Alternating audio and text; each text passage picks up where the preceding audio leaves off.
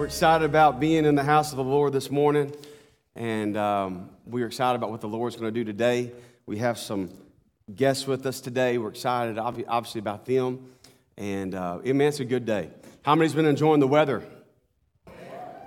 I mean, we ought to give the Lord some thanks for the weather, amen? If we want to give the Lord thanks for something, it might as well be this. Amen. If you've had a bad day with this weather, there's not much that can fix it. There's not much that can fix it. And so we're thankful. We're very, very thankful. And God's been doing great things around the church. Now, let me just say something to you real fast before I get going.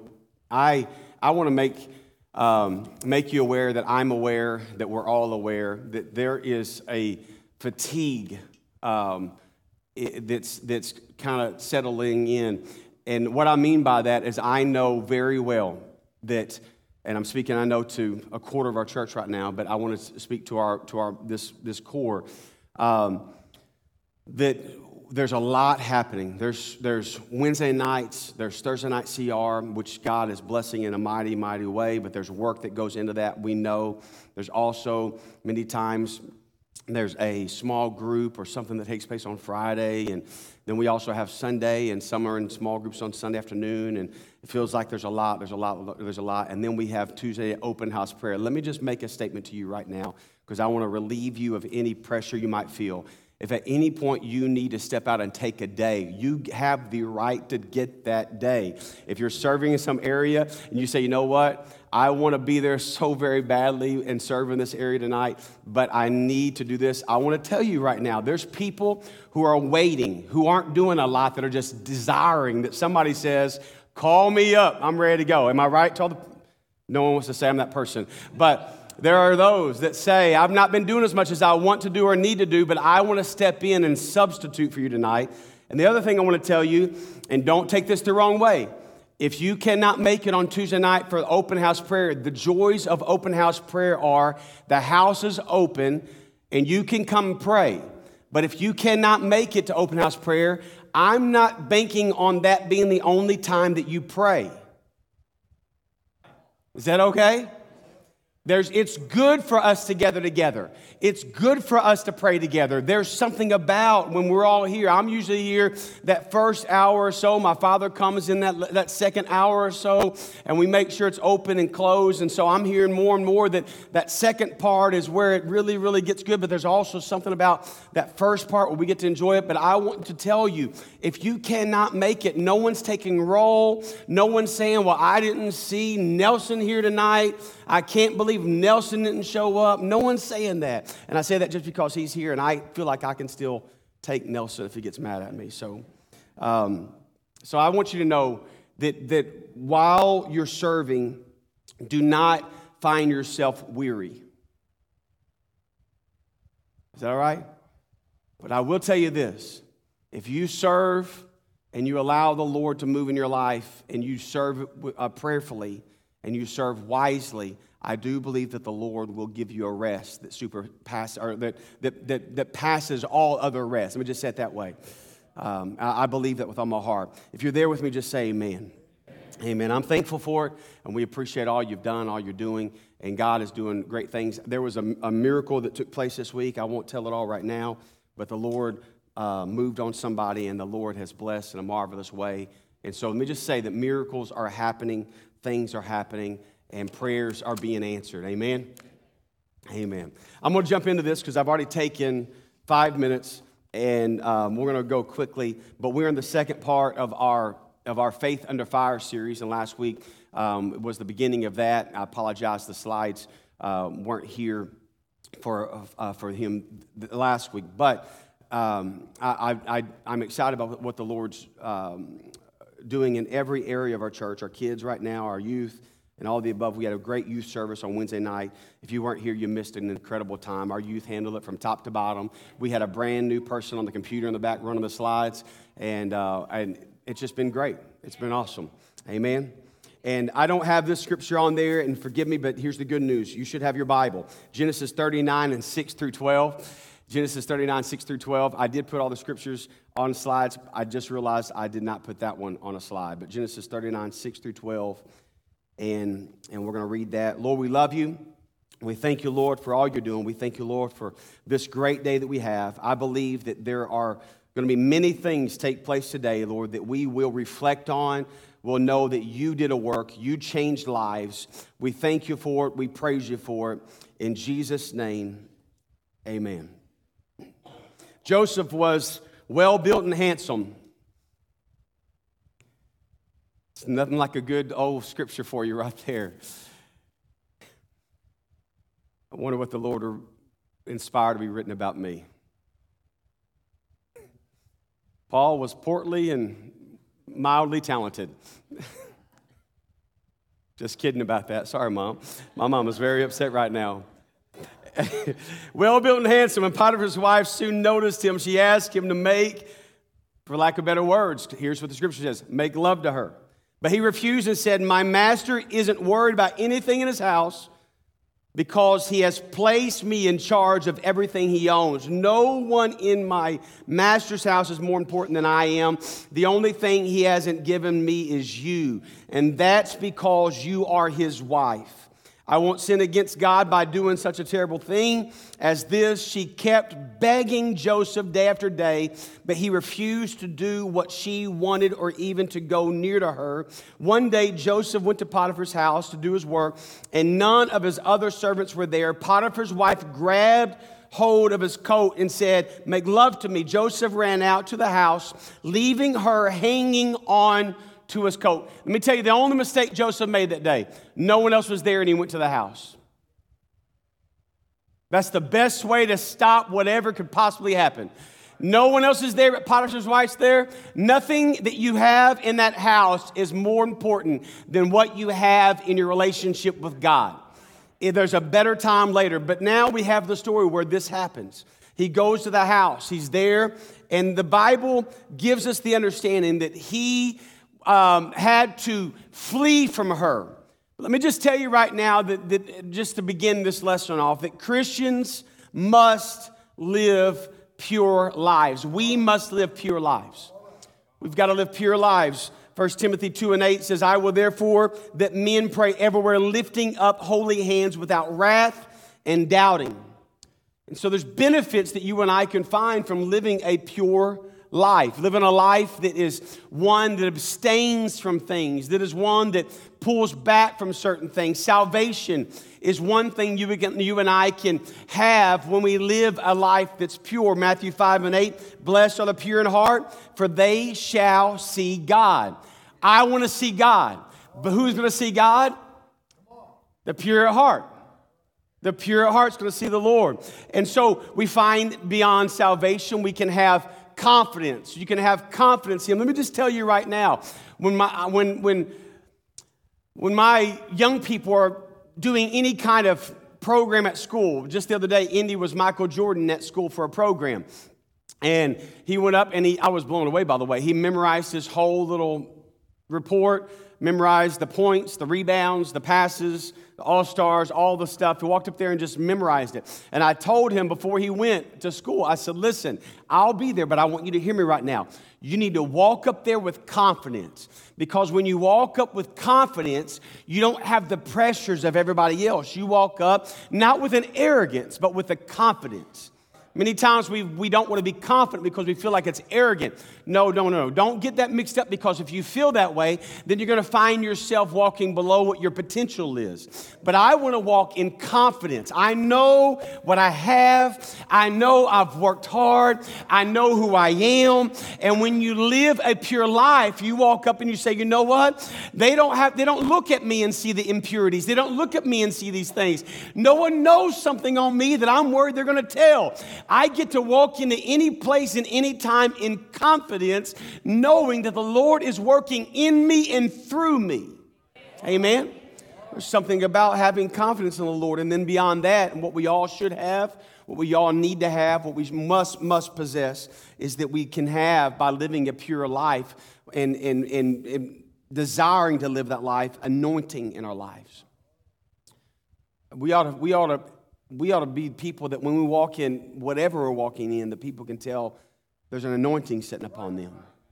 And Hebrews 1:9 says that you love what is right and hate what is wrong. Isn't that kind of something that speaks to the time that we're living in right now? Our world has now twisted that to love what is wrong and hate what is right. And we've got to be careful of that. But therefore, God, your God, has anointed you, pouring out the oil of joy on you more than anyone else. I want the anointing, but I can't have it without living a pure life. Amen. The struggles are that the world tempts us constantly to have an impure mind, to have impure thoughts anywhere you go. I mean, you might be going to the store to buy some new tennis shoes, and you've got to walk by certain stores that the secrets are out, and you got to be careful. And for the most part, we're all adults here, but you've got to be careful. That's why I've probably told this before, but when we used to walk through the outdoor mall in Rogers, there's an outdoor mall where we would walk on this side, and we'd walk past certain stores. And here's the thing: I didn't want my 3 and 4 and 5 and 6 year and 7 year and 8 year. Let me just keep on going. 22 year, 38 year, 49-year-old. There's no reason why I should be looking over at that store.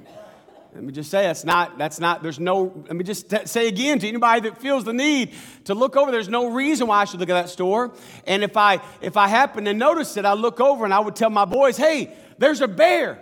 And they would say, Dad, where? And I was like, right over there, and we'd hurry. We'd run past every other store, and we'd look over there, and I'd say, oh my, you missed it again. You missed that bear. Oh, my goodness, there's a bear over there, and there's something that can kill you over here, so keep your eyes on the bear over there. But the reality is whether you're getting online, take a moment to go and post what you had for lunch on Facebook, because we all really care about that. Whatever it is, you're always tempted. There's always the chance to peddle something to you and say, hey, here it is, and pull you in. And the reality is God forbid you ever accidentally click on something. God forbid you do that, because in modern days, now there were studies that I looked up, and there's some even in this lesson, but the studies are a little bit aged, but there's studies that don't really come into account for what we're living now, because they were talking about television from 94 to 2003, how 65% growth in sexual content as far as references through modern TV. You have something that is happening right now, but beyond that, we also now have, since a lot of these studies were done, you have the dumping loads of media from Instagram, TikTok, all the social avenues, and these now come not with human supervision, but they come with algorithms. And so not only are we getting hit with impure thoughts for things we would maybe control, because many back in the day, you would have to go to those things to get impure thoughts. Go to those things to have impure temptations. Now, you don't have to go knocking on that door. Those things come knocking at your door. There's a difference today. There's a difference in what we're living right now and what we're living today. And the moment you ever open that door, that one person calls all their aunts, uncles, and cousins and says, hey guys, come over here. It's like one ant finding a cracker on your floor. And the next morning you wake up and you've been overtaken by them all. That's what the algorithm does. It says there's stuff open over here and you can run this way. And so it's been rough even recently for Meta. I looked up one thing. Meta, which is Facebook, it's the umbrella of the Facebook company now. First, the tech giant was accused of deliberately targeting children under 13 to use its platforms. They've been catering to children. Then it seemed to be rejecting ads for period care products on the basis that were adult and political. I say this because it's important. I want you to get this for a moment. They were saying that we don't target, but yet they were targeting. But yet, however, they were taking out certain things that were not good. Why? Because men want to think they can menstruate today. And is this okay to talk about in church?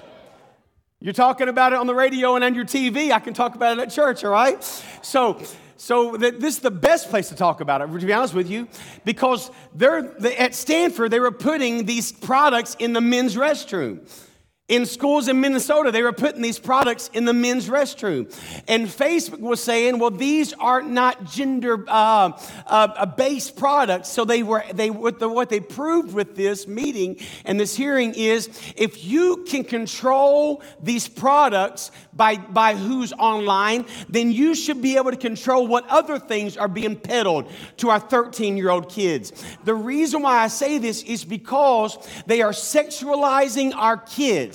Every day, more and more and more and more, trying to bring in and infiltrate the minds and the hearts of our kids to desensitize them from things that would be an alert. And let me tell you right now, we are giving our 12 and 13-year-old kids phones and saying good luck. And then when they're 18, we're praying and saying, God, I wish you'd save my kids. And he's saying, I wish you would have built a better fortress around your kids.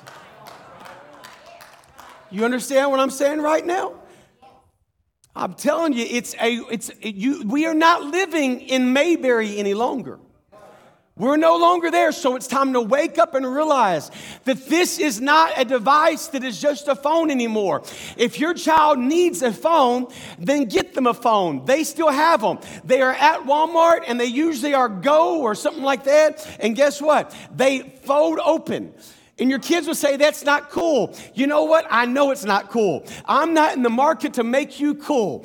I'm not in the business of trying to make you hip. I'm in the business of trying to get you on the boat because the flood is coming again. But this time, it's a spiritual flood.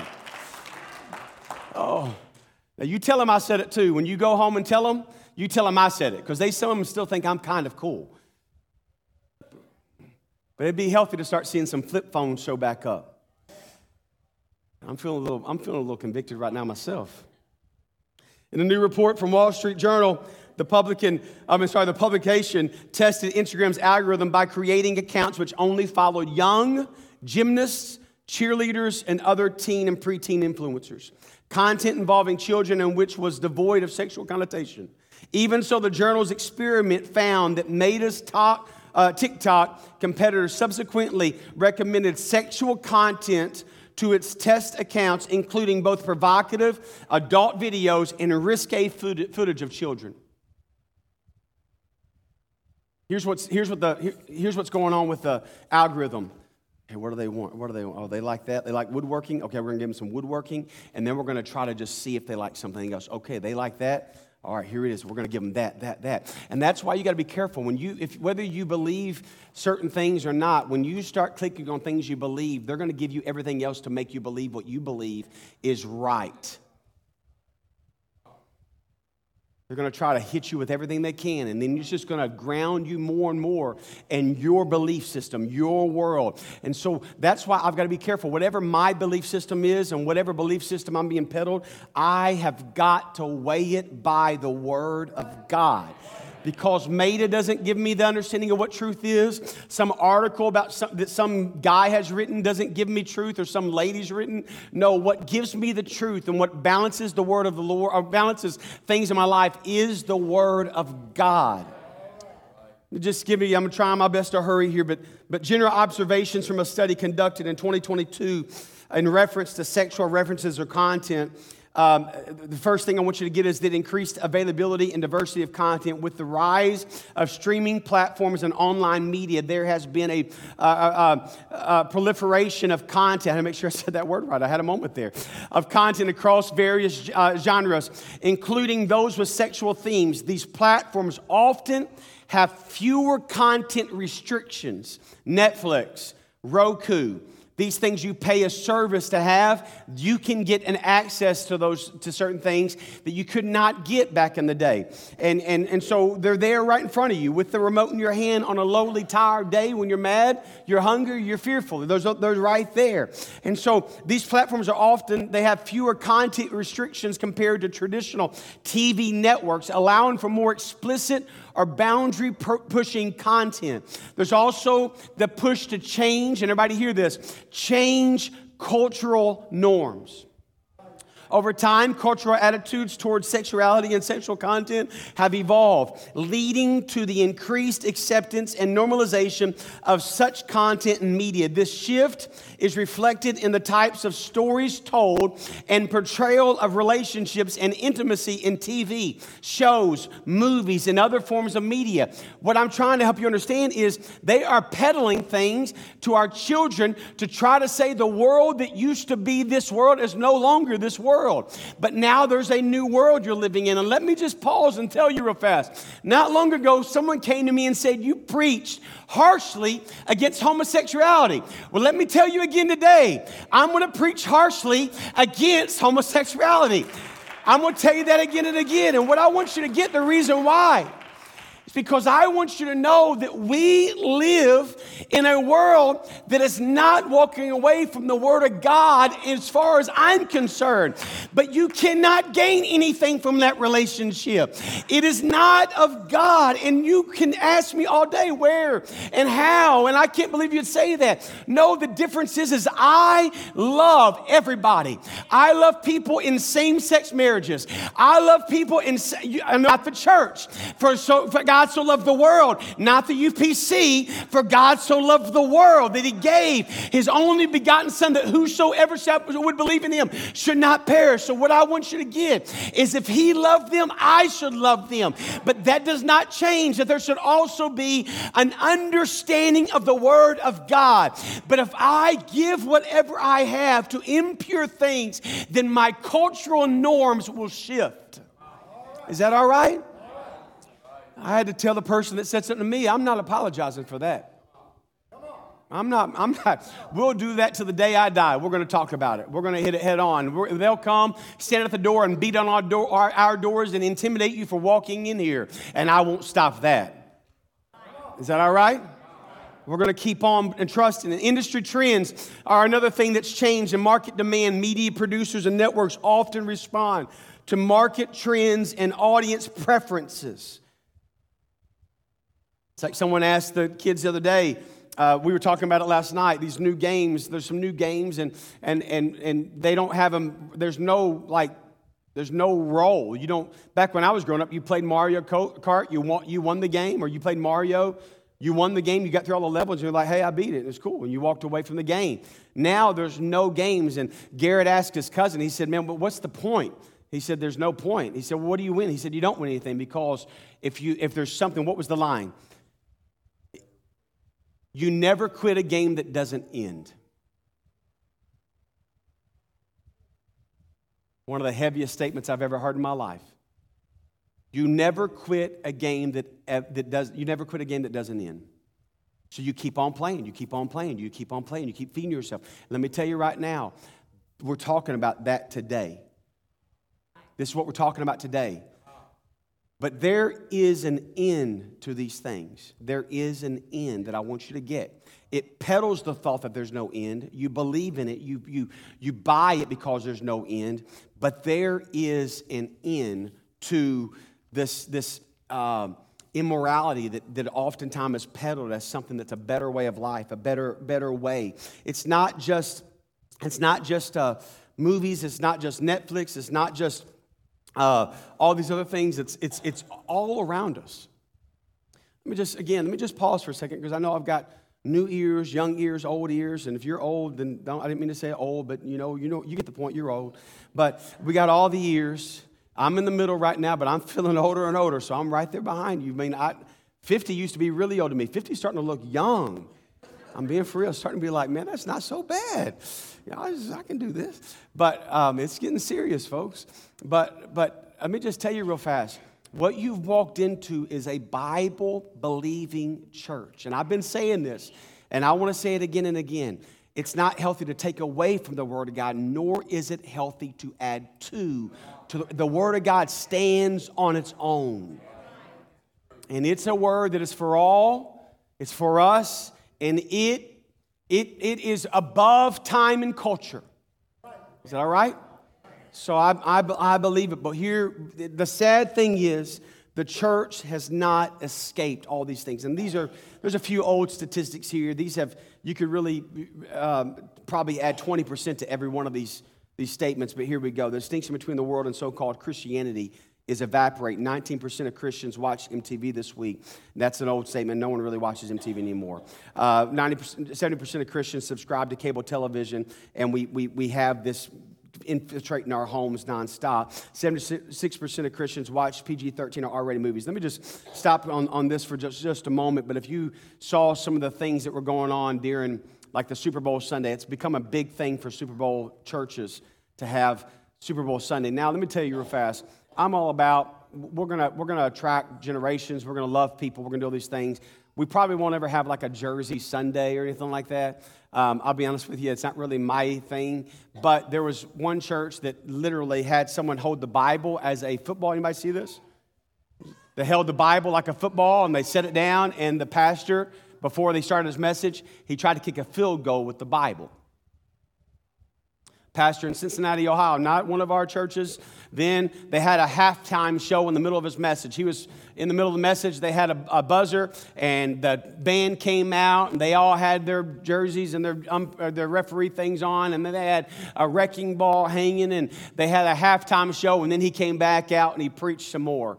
Just weird stuff. Let me tell you right now that these ideologies are infiltrating the church, and I'm not here for it. I'm not, it's not something we want to experience and have. So here's the thing I want to get, and I'm hurrying along, but if I'm going to have a pure mind, I need God's word. I've got to have God's word. Psalm 119:11, thy word have I hid in my heart that I might not sin against thee. Romans 12:2, and this is the first part of that, and I'm reading the New Living Translation. Don't copy the behavior and customs of this world, but let God transform you into a new person by changing the way you think. Let him do it. Let the Lord do it. The Bible teaches there are a few major types of sexuality and immorality, and there's obviously you need to talk about it at home, by the way. There's fornication, there's adultery, there's activity with someone outside of your wife, of the person you've committed to in your life. There's also the personal. I'm being careful here, just for anybody that might be offended by this, but truthfully, it's okay. But there's personal pleasure, things we bring into ourselves, whether it be the deeper side of that or the regular side of that. I got shared not long ago a video of a man who was tied up, and someone just shared kind of a study. This man was tied up, and he had a conversation. He had been found out, and he said, "How did you get into the child side of these things?" He said, "Well, it started just with regular stuff. And then I just wanted more." Ted Bundy, in his response, in his interview that he had years and years ago, they said, "How did you get to the point where you were so deep into things?" He says, "It started with pornography." That's where it began. It started with that. And then the other thing is lustful thoughts. So the Bible clearly talks about these things. Matthew 5:28, but I say anyone who even looks at a woman with lust in his eye has already committed adultery with her in his heart. It's very important that we figure these things out, we understand these things, but there's five ways to avoid sexual temptation. Sexual temptation, and I want to cover these quickly, and I've got 11 minutes. First thing I want you to get is realize that sexual sin hurts God. The sooner you realize that you're not just hurting yourself, but you're sinning against Him. The prevailing attitude seems to be, I love to sin and God loves to forgive. He loves to forgive. But that attitude breaks the heart of God. Let me just tell you real fast. He does love to forgive. But I better be careful how I try to use and access that forgiveness. When lust takes control, at that moment, God becomes quite unreal to us. Dietrich Bonhoeffer says, we begin to find that He's distant when lust all of a sudden settles in our minds. So we've got to realize, we've got to start with the basis that this hurts God. I am working against the Lord. Second thing is I got to recognize the consequences of sexual sin. Proverbs 6:32 kind of gives us the understanding that you destroy your own soul. You're taken away of the soul that you are, the person you are, when you find yourself in acts of adultery or acts of that are not right. The third thing is accept responsibility for yourself. You and I must do that. And that's something that's almost getting harder and harder to find. Where someone can just say, you know what, yes, you're right. I was late. I did mess up. I did not complete it. I did not. There's always a reason. There's always something. But you, in your walk with God, you must learn to accept responsibility for yourself. The main reason people remain in sexual bondage is that they refuse to follow directions. They make the false assumption that we can never change our actions until we first experience a change of feeling. Change of feelings equals change of thinking and change of behavior. But the practical truth for someone in bondage is reverse of that. Reverse, change behavior, change thinking, and then change your feelings. Does that make sense? If sitting down in the evening by yourself in a dark room with a remote in your hand creates a cycle that you constantly regret, then maybe you should change your behavior and go on a walk in the evening. And then you should wear yourself out so you make yourself so tired that all you want to do is get that one last bowl of cereal in before you call it night. Any cereal lovers in the house tonight? I'm telling you right, that bowl of cereal has built this thing. I'm telling you, that's where I come from. Lord, take that away from me right now. Here's an autobiography in 5 short chapters. Here we go. Chapter 1, I walk down the street. There's a deep hole in the sidewalk. I fall in. I'm lost. I'm helpless. It isn't my fault. It takes forever to find a way out. Chapter 2, I walk down the same street. There's a deep hole in the sidewalk. I pretend I don't see it. I fall in again. I can't believe I'm in the same place. But it isn't my fault. It still takes a long time to get out. Chapter 3, I walk down the same street. There's a deep hole in the sidewalk. I see it. My eyes, I still fall in. It's become a habit. My eyes are open. I know where I am. It's my fault. I get out immediately. Chapter 4, I walk down the same street. There's a deep hole in the sidewalk. I walk around it. Chapter 5, I just walk down another street. The end. I'm just walking down another street. I'm just calling a different person. I'm just inviting different people over.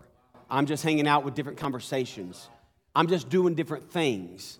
I'm just changing what? My behavior. Changing my behavior. Behavior. Not my thinking, my behavior. You don't change your thinking and then get different behavior. You change your behavior oftentimes and you realize, I didn't fall in that time. That's crazy. And then your thinking changes. Fourth thing I want you to get is remember the effect on your family. I'm not boasting in this. I'm not proud of this. A man that I grew up knowing, pastor in a church, he had it all, to be honest with you, of some people's standards and measurements. Started a church. He was quickly, for about 6 years, he was the fastest growing church in America. Over 10,000 people at one location, more in another location. Again, I knew this guy for a long period of time in my younger years. He found himself, he made a mistake, came forward. Now all of that's gone, but the worst thing about all of that is, he was at the seat at all the big conferences with all the big names, all the big people that are telling you how to live your life on Instagram and social media and all that stuff. He was there in the middle of it. He was the most liked, most lovable pastor in America to the mainstream churchgoers.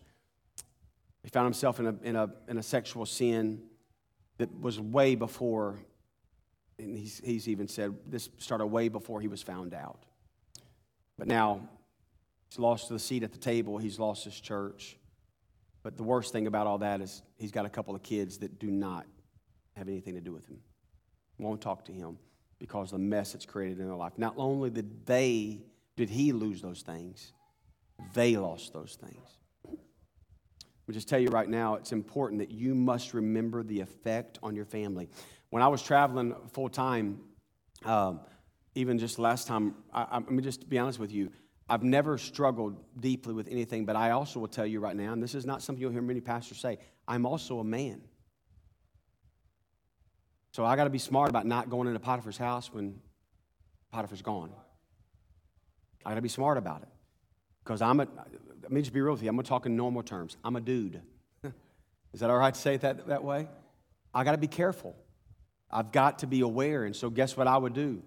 I'd go, and I know some of you are going to judge me for this, but if I wanted to watch the news and find out how much everybody hated Trump and how much I hated everybody else, or they hated me, and have the news tell me how bad the world is, or I want to find out if we're going to get snow or if the weatherman's lying again about this, I would sometimes go in and I would set a 20-minute timer or a 30-minute timer or whatever, and if I was in a hotel room, set a 30-minute timer, and then I would take that remote, and I kid you not, there's broken remotes all over the world because of me. I'll take that remote and I'll toss it across the room. Because once I get in bed, man, I ain't getting back up. I'll be honest with you. Someone better pull a fire alarm 2 times for me to get back up. But I would take that and I'd throw that across the room, and then my phone always had my family on the wallpaper. I always kept my family there. Why would you do that? You're preaching at a church. You're in the middle of a revival. Yeah, I'm a man preaching at a church in a hotel room by myself, and I'm not in the mood to get in a mess right now. I just don't want to do that. That sounds crazy. It sounds wild, but it's just the reality that I want to be careful. And so I had to remember also the effects of my family. Exodus 20, and I've got literally 3 minutes. I do not leave unpunished the sins of those who hate me, but I punish the children for their sins of their parents to the 3rd and the 4th generations. But I lavish my love on those who love me and obey my commands, even for 1,000 generations. There's obviously translation that can be done on that text, but I find here that sin can flow through a generation. And so you must realize that I've got to ask for help and ask for guidance. And the last thing I want you to get on this, so we've looked at this, just to remember, realize that sexual sin hurts God, recognize the consequences of sexual sin, accept responsibility for yourself, remember the effect on your family, and the last one, here's the easiest way to get it: run. Run. You might not have run in years, but you better run this time. The Bible has one word for sexual temptation: run. 2 Timothy 2:22. Run from anything that stimulates youthful lust. 1 Corinthians 6:17. Run away from sexual sin. No other sin so clearly affects the body as this one does. For sexual immorality is a sin against your own body. Joseph, here's what I want you to get. Joseph was a coward. Let me explain. He was a coward when it came to sexual temptation. He realized he was no match to it. So he didn't try to show how strong he was. He didn't try to say, well, I can handle it. It's just one part of the movie.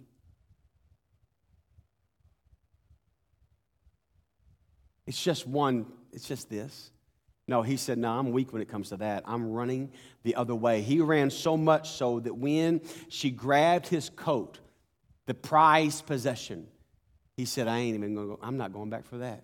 It's my favorite coat. It's the one that tells others who I am, and it reminds me, but I'm not going back for that. He left that thing. He took that thing, and she pulled, and he got his arms out as fast as he could, and he ran, and he ran, and he ran, and he ran.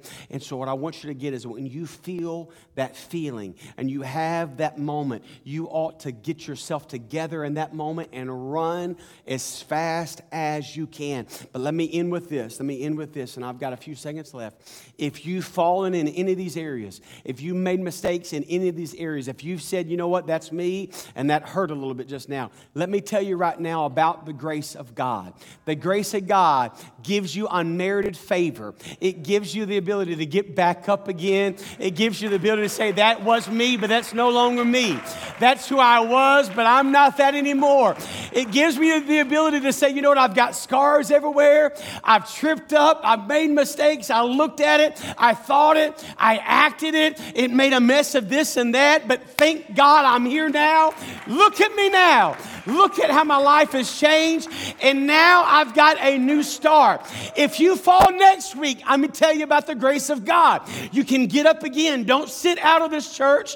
Don't sit back and say, I'm not going. No, you get your family together. You get all the stuff you can together, and you run from temptation, and you run to the house of the Lord, and you get yourself nestled on that pew, and you listen to the Word of God, and you worship when the music begins, and you pray and you trust, and you know that you can do it again. There's something great when we talk about the grace of God that should awaken you and give you strength.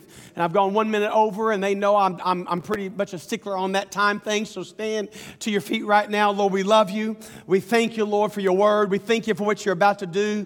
I pray let the Holy Ghost move in this place. I pray let liberty come in. I pray let chains be broken. Let lives be changed, God, in young people and all of us, God, in each and every adult, even each and every young person, single person, young families. I pray that you move in a mighty way in Jesus' name. And everybody said amen. Amen. We're going to have a 10-minute break, and we're going to let church just happen, and we're going to have a great day in Jesus' name.